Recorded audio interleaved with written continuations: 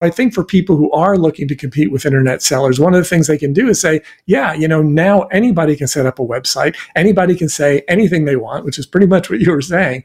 But what if something goes wrong? Who are you going to talk to? If you and I are working together, if there's a problem, I'm going to be the one to handle it. Do you know who'd be handling it on the other end? Increase sales, improve margins, and grow your business. Guaranteed. Top secrets of marketing and sales. Now, David Blaise. Hi, and welcome to the podcast. In today's episode, co-host Jay McFarland and I will be discussing how to compete with internet sellers. Welcome back, Jay. Thank you, David. So glad to be here. And this is a big deal. I've found sometimes I don't even know that there's an internet seller that I'm competing with. In fact, the other day I was trying to send somebody to our website and we found out somebody had grabbed a domain very close to ours. They're offering a close product of ours.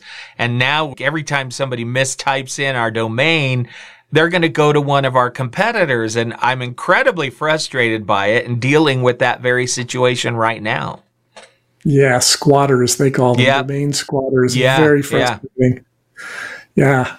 Well, I know a lot of people, particularly people who have brick and mortar businesses for the most part, but they may have an online presence, often struggle with the fact that internet sellers can sometimes seem to create better deals because they have lower overhead, or they have more connections, or they have different connections, or because of the fact that the client themselves are doing more of the work.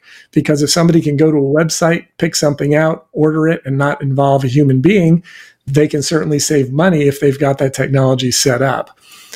But there are limits, and depending on the industry you're in, depending on what you're selling, very often human beings can have a bigger advantage, and human beings can also justify higher prices because of the level of service they provide. And I think that's something that people tend to forget about. They tend to think in terms of, okay, I can't compete with this. These online sellers are able to provide stuff faster and cheaper, but faster and cheaper is not always everything that people are looking for. I would say most times faster and cheaper is not, but I also think that we've kind of accepted faster and cheaper in a lot of ways. It's another one of those things that's changed with the pandemic. I think one of the other problems is that you can put anything on a website. You can say anything. It's not like when you walk in a store and you can see how clean the store is. You can feel the quality of the product. You have all of this tangible nature to it. That's all gone. And we're ordering stuff that we just see pretty pictures of. That makes it very hard to compete on the internet. It can, but actually that knowledge and the ability to communicate that can also do something that's very important for terrestrial sellers, shall we say, people who operate in non-internet businesses. And that's that they can create or sow the seeds of doubt. They can basically say pretty much exactly what you said. Yeah, there's a big difference between seeing an image on your screen and then getting it and having it arrive and having it be different or look different. You just don't know that. And that even goes back to printed catalogs. There are a lot of times you get a mail order catalog, you look at something and go, wow, that looks great. And then you order it and it arrives and it seems nothing like what it is that you thought you ordered. So I think for people who are looking to compete with internet sellers, one of the things they can do is say, yeah, now anybody can set up a website. Anybody can say anything they want, which is pretty much what you were saying. But what if something goes wrong? Who are you going to talk to? If you and I are working together, if there's a problem, I'm going to be the one to handle it. Do you know who'd be handling it on the other end? Now, if you're dealing with a company like Amazon that is very good at what they do in terms of getting stuff delivered consistently, that's a challenge because people then know, if I order it, I'm probably going to get it in a couple of days. Now, today, I finally had to request a refund for something that I bought because it got lost in the mail. Wasn't the fault of the vendor, but it didn't show up. So that type of thing can happen as well. And who's responsible for chasing that out? I am, right? Because I bought it online. I own that problem.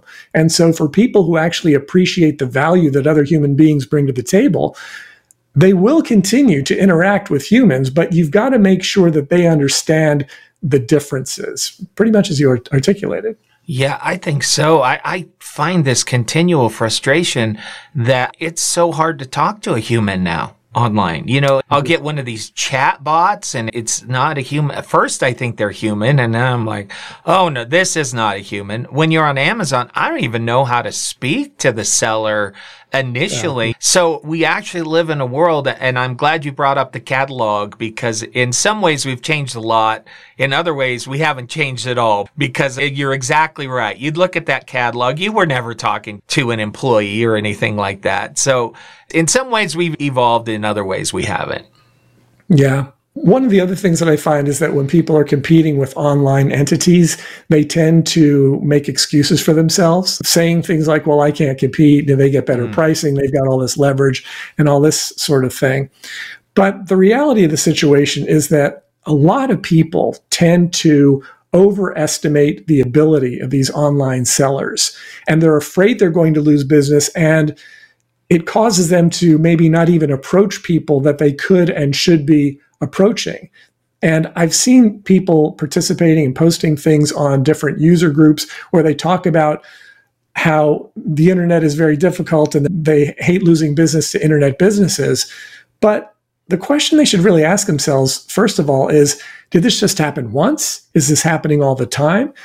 In a sense, the question is this an event or is it an epidemic, right? Because if it happened a couple of times over a period of years, well, that's pretty much like any other competitor you're likely to have. If it's happening every single time, then you really are going to have to start to rethink your primary positioning statement, your selling proposition. What is it that makes you better and different? Because if you're not able to communicate that and you're losing out to these companies consistently, you're going to have to change your messaging.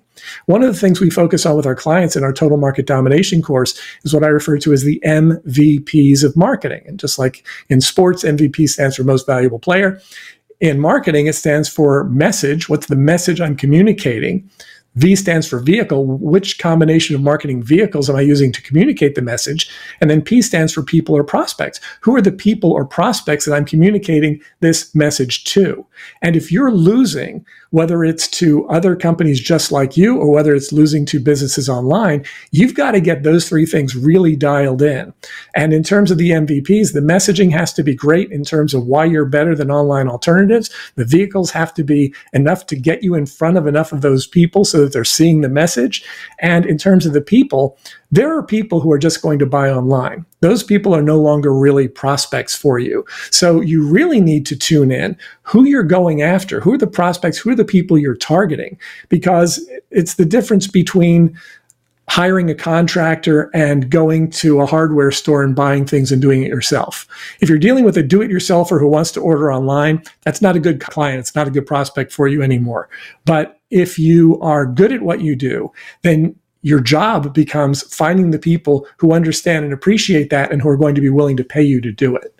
Yeah, and I also think if you're worried about these internet competitors being a problem, if you can't beat them, join them. There's so many businesses out there that have started with people who just do TikTok videos, and all they're doing is they're showing their product on TikTok or YouTube videos, and you see these things go viral, or they have an Etsy channel. They're a business, but they have an Etsy channel. So they're competing both maybe as a brick and mortar and online.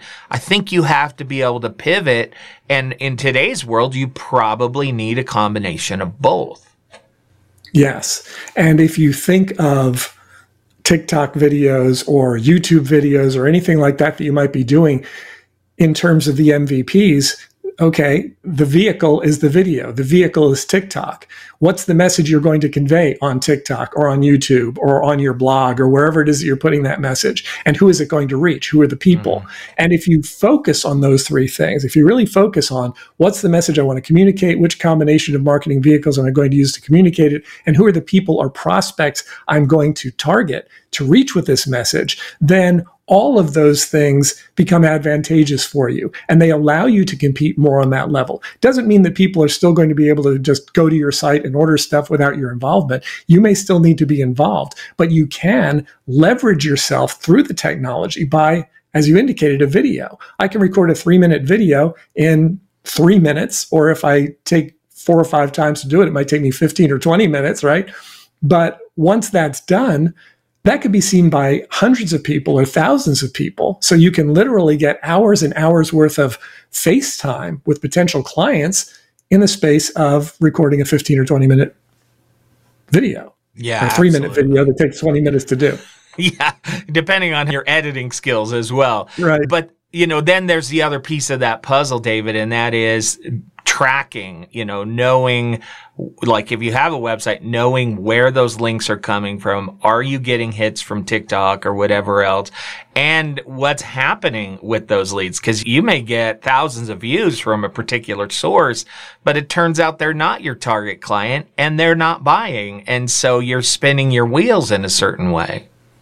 Yes. And in order to track those sort of things, you want to build that into your messaging. You want to make sure that your call to action will allow you to identify where that came from. So if you're doing a TikTok video and whatever the theme is of it, when you get to the end and you say, if you like more information, enter the word bingo below, right? Well, that means it came from the TikTok video. And if you're running the same thing on Facebook, you tell them to enter a different word below, and then you can know where they're coming from. So it's not that hard to do. And I think people get intimidated with the idea of tracking their leads because they don't know how to do it. But it's really very simple. If you look at the direct response ads on TV, there are a lot of products that are just sold directly on TV. One of the things that they'll do is they'll have a different 800 number for the different channels that it's on so that they know which channel is generating that sale or generating that lead, or they'll give you a code to use to type into the box, and the code is specific to that channel. It's really not that hard, but you have to want to do it and you have to actually build it into your process. Yeah, and if you don't do it, you're going blind. You really are blind and shooting in the dark, and you could be missing some incredible opportunities and not even knowing it. Yeah, exactly. So I feel like for people who are struggling with the idea of competing with internet sellers, ask yourself, is it happening a lot? Is it an epidemic? Are you selling pure commodities? Because if you are, that's going to be a lot more difficult. And that's going to require you to figure out how you're going to explain and express what you do in a way that is going to be more appealing. Do you add any value to the transaction at all? Or are you literally just shipping out exactly the same product as everyone else? What can you deliver that they can't? Is it the surety that it's actually going to get there? Is it the confidence they have in you to deliver for them? Who are you approaching? Is it the do-it-yourselfers, or is it people who actually will value your help? And if you make all of that part of your qualification procedure, you can really save yourself a lot of time and save them a lot of time, because if you determine up front that you're dealing with a do-it-yourselfer, you can save yourself and that person a whole lot of time by leaving those people to your competitors. Yeah, excellent point. I think I mentioned this on a previous podcast, but one of the companies I work with, we started doing Google AdWords, and our leads on our website went through the roof. It was just insane. We couldn't believe it. But it turns out none of them were our potential customers. They were looking for free advice, all of these things. And so we spent weeks and weeks and weeks redefining what those keywords are so that we could learn how to target our specific customers. And now we're to a point where we're doing so well that we can almost guarantee what they're going to ask when they contact us. That's an amazing place to be, but it took a lot of work. And it lines up exactly with what we were talking about before in terms of the MVPs. The messaging is going to determine the type of people that you attract. The vehicle that you're using is going to reach certain people that other vehicles won't. And it's all about getting to the right people who actually have the need, the desire, and the budget and the willingness to spend with you.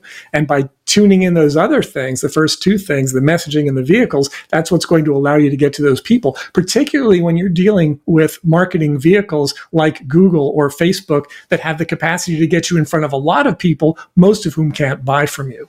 Yeah, that's right. Most of whom, they're not going to do anything. You also mentioned something, and I think it's worth an entire podcast in the future. Call to action. I think that is one of the most critical aspects of a website or any sales process. What is it that you're asking the customer to do? Are you trying to harvest an email? Maybe that's just part of your initial plan, and then you'll contact them through an email newsletter. Maybe it's the sale first off. I think fine-tuning that call to action is really going to have an impact on your close rate and your relationship with your customers. Yes, and merely having a call to action in nearly every communication is very important.